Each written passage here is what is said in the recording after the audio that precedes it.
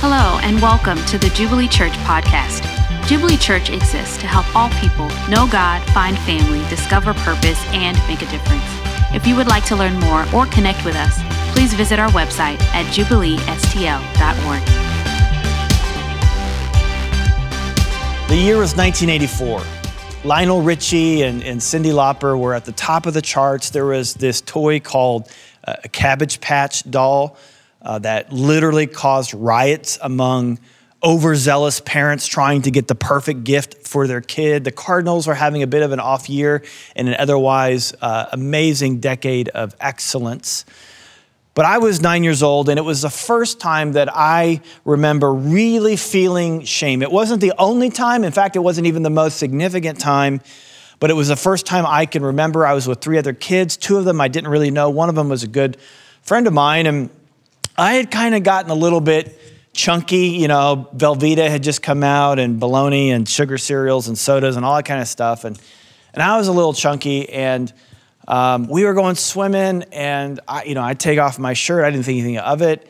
And these two other kids that I didn't know started laughing and calling me fatso. I look over at my friend, and he didn't call me a name, but he was laughing, and I was just like, I didn't know what was going on. I didn't know what I had done wrong. And they kind of actually just kind of left me, and I just sat there bewildered, like what is wrong with me? What's the matter with me? I felt rejected. I felt like I wasn't good enough. I felt like I wasn't who I was supposed to be, and worst of all, I was alone. I was ashamed.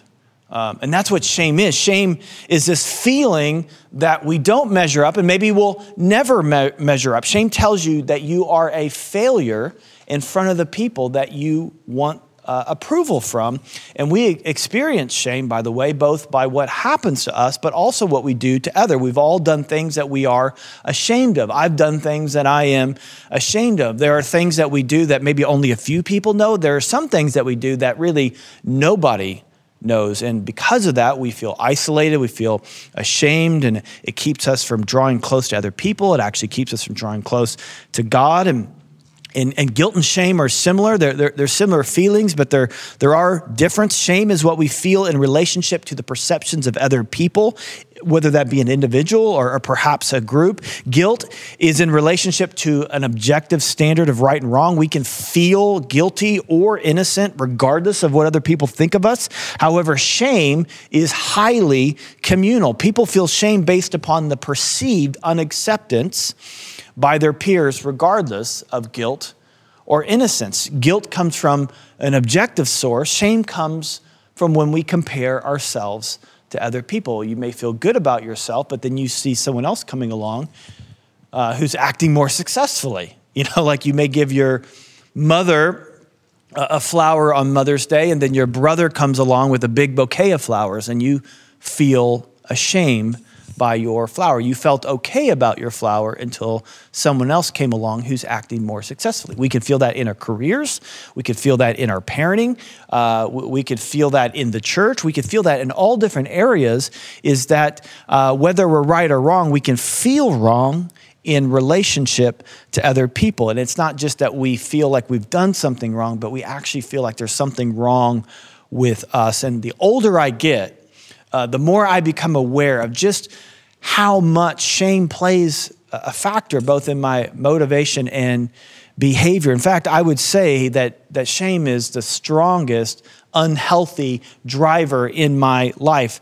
Most of what drives me to excel, I would say, comes from a good source, a healthy source, a desire to want to help people, a desire to want to love people. I mean, I've been impacted by this relationship I have with Jesus. It's absolutely transformed my life. I have peace, I have hope, I have purpose, I have fruitfulness, and I want everybody to experience this. What drives me to work, what drives me in my life to accomplish, I think it comes from a good source. I want people to be helped. I want people to experience what it's like to know God, to find family, discover purpose, and to make a difference. But if I'm being honest, because I am a sinful person, my motives aren't always pure. Sometimes I'm fueled by this feeling of inadequacy, that I'm not enough for people, that I want to meet those needs. I I want to do more. I don't measure up against my peers. I see other people doing better than me. And I can be haunted by the fact that I'm not the leader that I'm supposed to be. I'm not the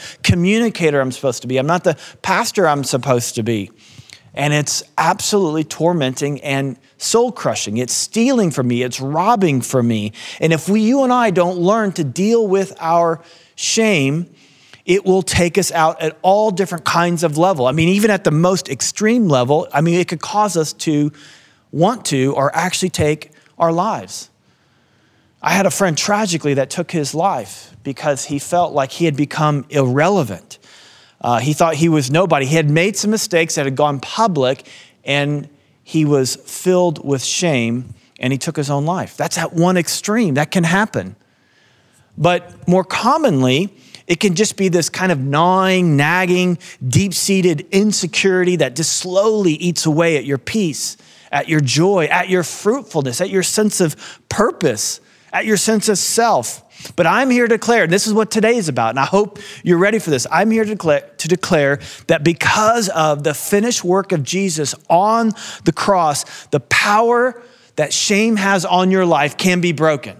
That it can end today, that shame could be on the way down and shame could be something that's in your past, that we can live in the freedom of knowing that we are exactly who we're supposed to be. Not because we get into self-esteem and we kind of have the standard lowered to kind of fit our reality. That's what we want to do. We look at other people doing well and we want to push everybody down, but that's not what God does. God does not lower the standard to fit our reality, but actually he lifts our reality to fit his standard. That's what the good news of the gospel says.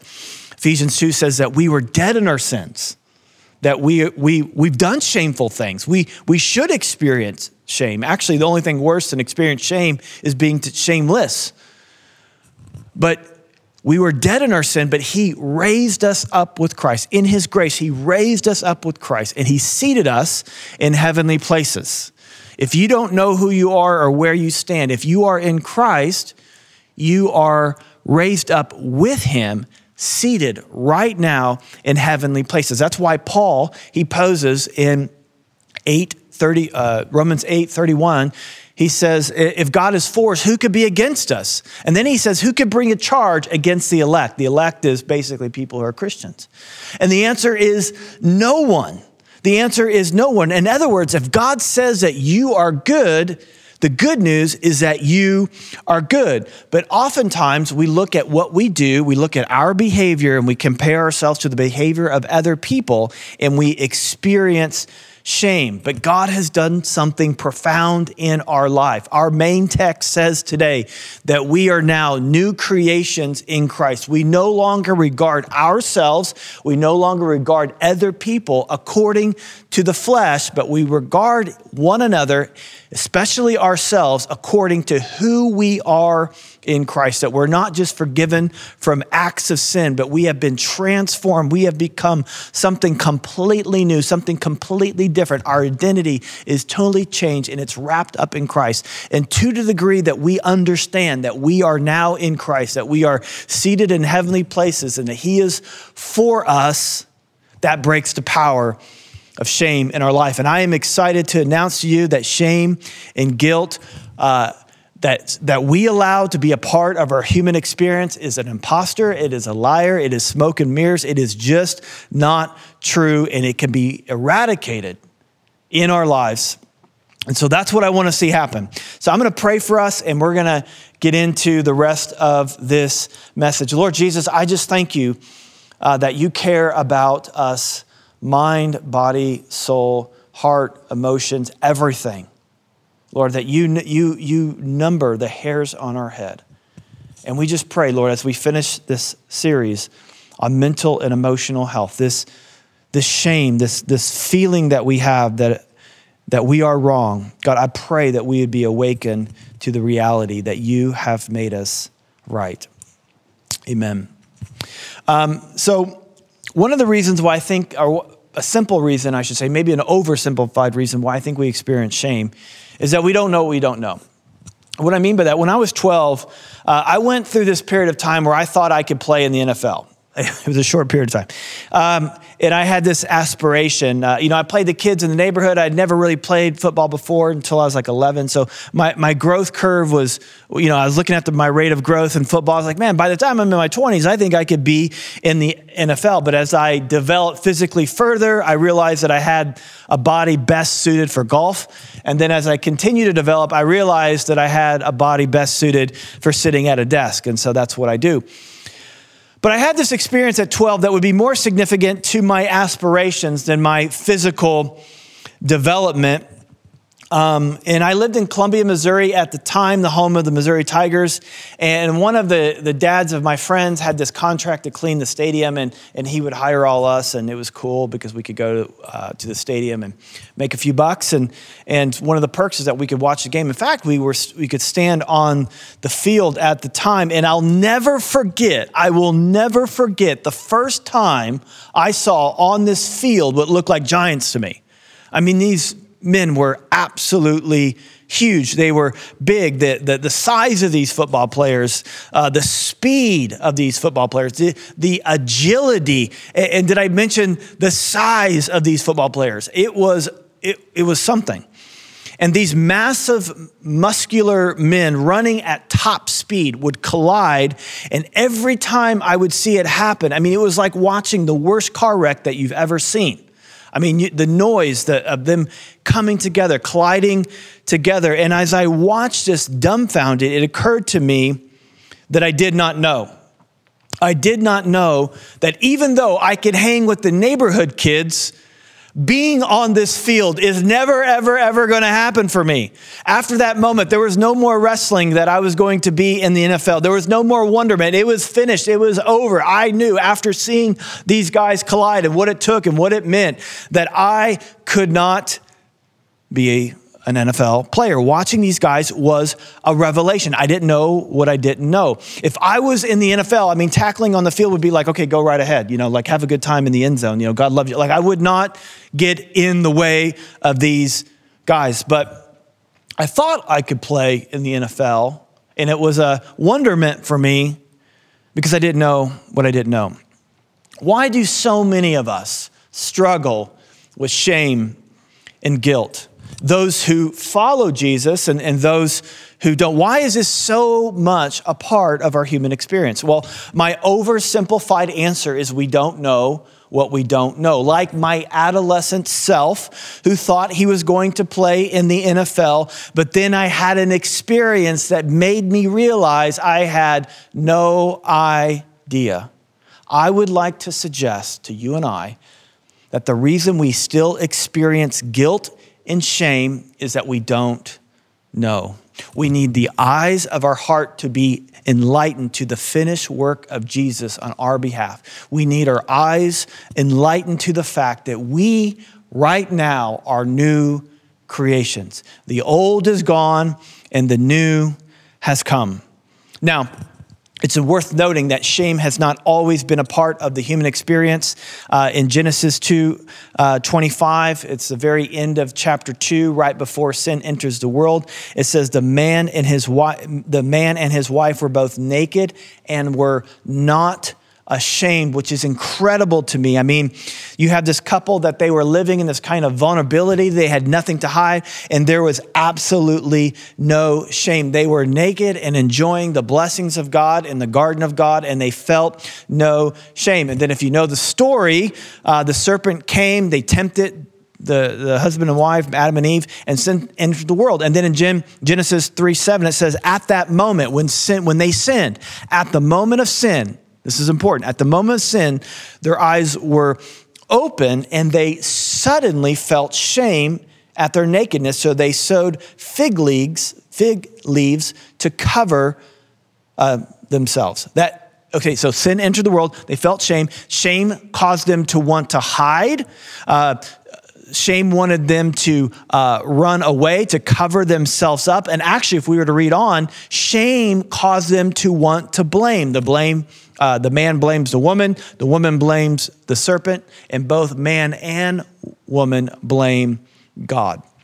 Shame in your life will cause you to hide from God and hide from other people. That's one of the reasons why we talk about in our groups that we want to go beneath the line of shame. We want to go beneath that because we want people to experience the full glorious nature of the gospel, that he has removed our shame, that he has removed our guilt. He has taken it all away. And now I don't have to run. I don't have to hide. I can experience the goodness and the grace of God, and being able to share what's really going on inside is an indication that you realize that you are a new creation. The old is gone and the new has come. And you may have done things in the past, and maybe even your recent past, that are shameful, but that shame does not have to define you. It does not have to cause you to run and hide and cover up and begin to blame. That's what shame does. It drives you away from other people.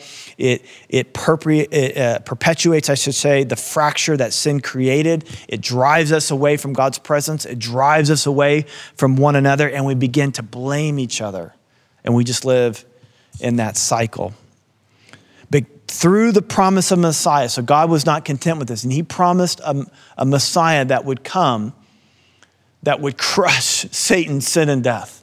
And we get this all throughout the Bible. One of my favorite, most clearest places that relates to shame, Zephaniah 3:19 gives us this promise, because it talks about both the shame that comes to us through our own sin, but also the shame that comes to us through others sinning against us. Zephaniah 3:17 says, "Behold, at that time I will deal with all your oppressors, and I will save the lame or the weak, and gather the outcast or the rejected, and I will change their shame into praise and renown in all the earth." The Messiah has a cure for your shame because of your weakness, because of your rejection. Maybe you've been abused, maybe you've been hurt, and you feel weak, you don't feel worthy, you feel rejected, you feel like an outcast. The promise of the Messiah is that he is going to deal with your oppressors, and he is going to remove the shame that they brought upon you when they hurt you, when they abused you, when they said things to you. God's going to do that. That's the promise. And then Zephaniah 3:11 says that on that day you shall not be put to shame because of the deeds by which you have rebelled against me. In other words, that other people have done things to you that have made you feel ashamed. God's going to deal with that. But also, he's going to deal with the shame of your own rebellion and the sins that you have committed. He wants to remove the shame that has come unjustly to you, but he also wants to remove the shame that you experience rightly and justly. Well, how does he do that? Well, he does that on the cross. He that knew no sin became our sin so that we could have the righteousness of God. On the cross, he not only bore the guilt of our sin, the legal demands of our sin, but he also bore the shame of our sin. In Hebrews 12:2, it says, Jesus, the founder and perfecter of our faith. If you're new to Jubilee Church, we think Jesus is amazing. It's all about him, for him, through him. He is the founder and perfecter of our faith, who, for the joy that was set before him, the joy of seeing you free from your guilt, free from your shame, that joy, he endured the cross. Check this out, despising the shame. There is shame in the cross. The manner of Jesus' death was very shameful.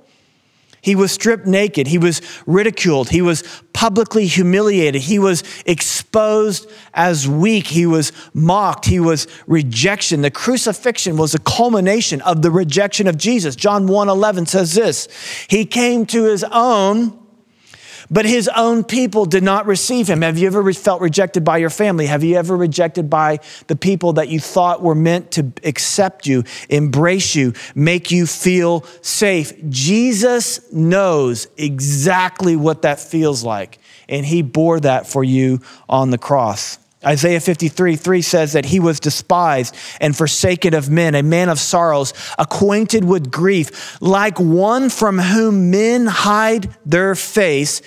He was despised, and we esteemed him not. We didn't honor him. We shamed him. That's what we did. Eugene Peterson's translation of this passage, the Message, he says, he was looked down upon and passed over, a man who suffered, who knew pain firsthand. One look at him and people turned away. We looked down on him. We thought he was scum. Those of us who have been unjustly shamed should take comfort in such a Savior. He bore your guilt so that you could be free from the legal demand of sin, but he bore your shame so that you could be free from the disgrace associated with your sin and the sin of others against you. In Christ, you are now called to a life free from guilt, free from shame. Paul declares in Romans 8 that there is now no condemnation for those who are in Christ. Those who are in a relationship with Christ, that our identity in Christ, that we are found in him and we're trusting in him. We're no longer looking to our performance, but we're looking to the performance of Jesus, who was perfect, who died in our place.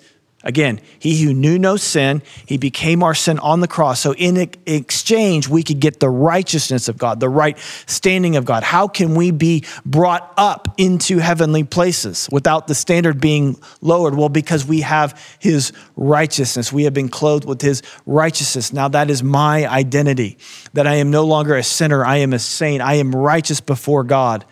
Therefore, who could bring a charge against the elect? No one can, because we are clothed with the righteousness of God, of what Jesus did on the cross on our behalf.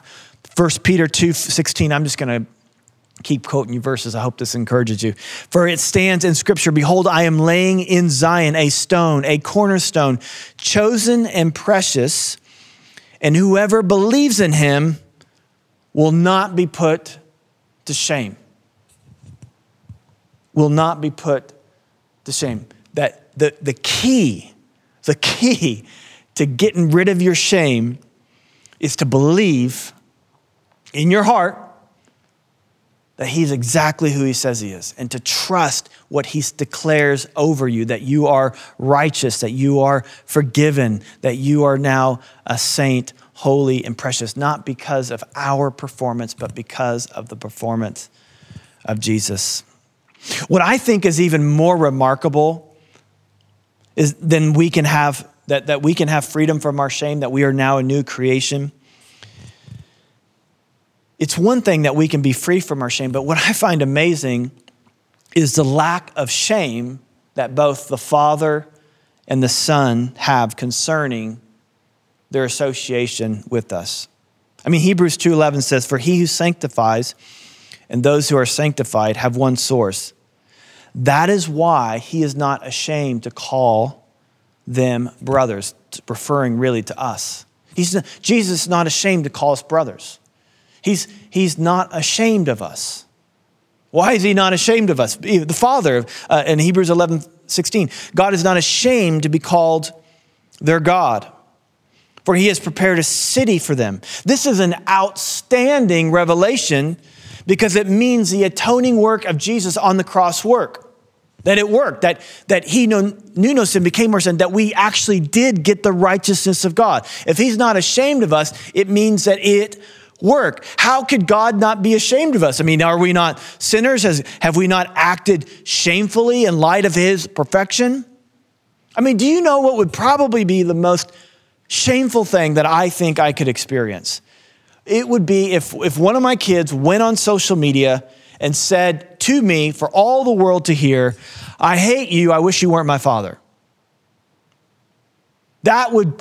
I can't think of anything that would be more shameful than that. I mean, there's no way out of that. Either they are revealing something about what I'm really like. You know, maybe I am a terrible father and I should be hated. Or I just have no influence over my kids. Either way, there is no way out for me. I am going to experience shame. Except there's a third option. I can disown my kids. I could say, "I don't know you."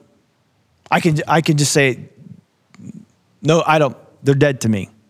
I can disown them. Do you know that every time that we sin, we are essentially saying to God, "I hate you. I wish you weren't my father"? I mean, what is God to do with that kind of rebellion? What is he to do with the kind of rebellion that waves our fist at God and says, I hate you, I wish you weren't my father? I mean, is he a terrible father? Is that it? Does he deserve shame? Should he be shamed by us? Or does he have no control of our behavior? I mean, if he was really God, he would kind of control us to make us all good. Why isn't God ashamed of us? Well, he has a third option. He can disown us.